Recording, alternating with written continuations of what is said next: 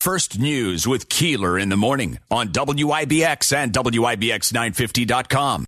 But I said, well, I'm just going to call and come on, we're in Rome. Yeah. So I called, and I had to call California, and I'm talking to the person, and I said, you want media passes? I go, yeah, I want to get backstage and do a bunch of stuff with the camera. And they go, where are you calling from? I go, New York. They go, oh, I thought you were one of those small town people trying to get in to meet the celebrities. Give me your address. We're in Rome, blah, blah, blah. Okay, we'll send it right out. Wow. Yeah. And that's exactly what you were. But I was in New York. I'm from You're New York. a small town guy trying to meet all the celebrities. I'm exactly the person you're talking about. Yeah.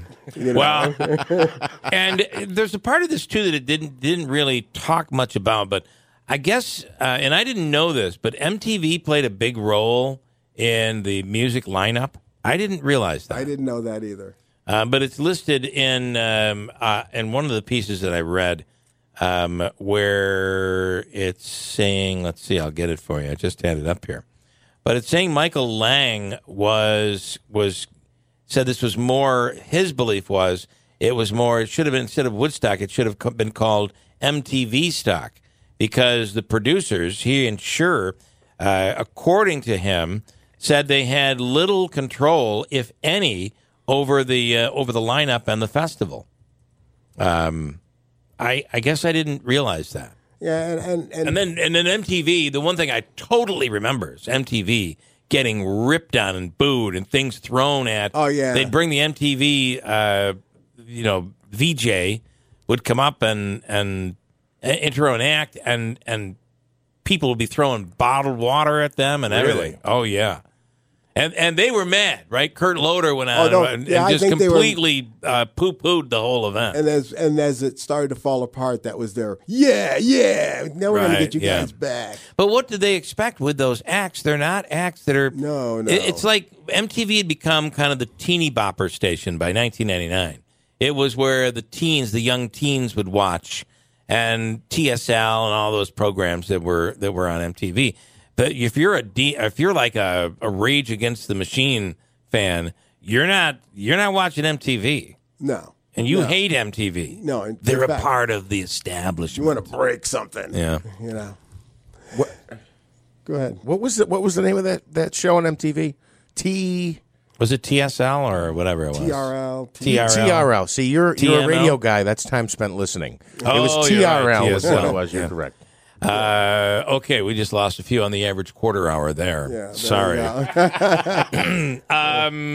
TRL. Yeah, but again, that wasn't my generation. I didn't watch any of that crap. No, it like many things, using the name of Woodstock really made it the event that it was. Yeah. If it was called anything else, it wouldn't have been like probably that. not. Come on, would people actually come to a festival expecting to take their clothes off and openly take drugs? No. Well, and again, when you're, it's a terrible thing, but I liken it far more to a spring break event or a college party. What goes on at college parties? Girls get drunk, guys take advantage of the girls. It happens all the time. But I think today we look at it much differently. It is considered rape, like it really is. Yeah. But that's that college. I don't know. It's like amped up juveniles that should be more mature, but not. They're nowhere near the maturity they were back when their parents were that age. Right, an 18-year-old. Today versus an 18-year-old in 1960. Much different. Hobike, I've got about a minute and a half here. Good morning, Joe.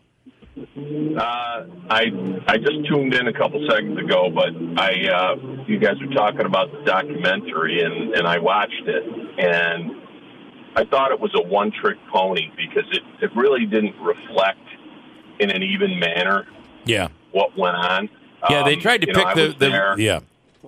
I was there on the grounds that, for the whole thing, and, there was a lot of lighthearted stuff. There was a lot of fun, but yes, focusing on, the incident with the fires and the last day, and, they kept talking about $4 bottles of water.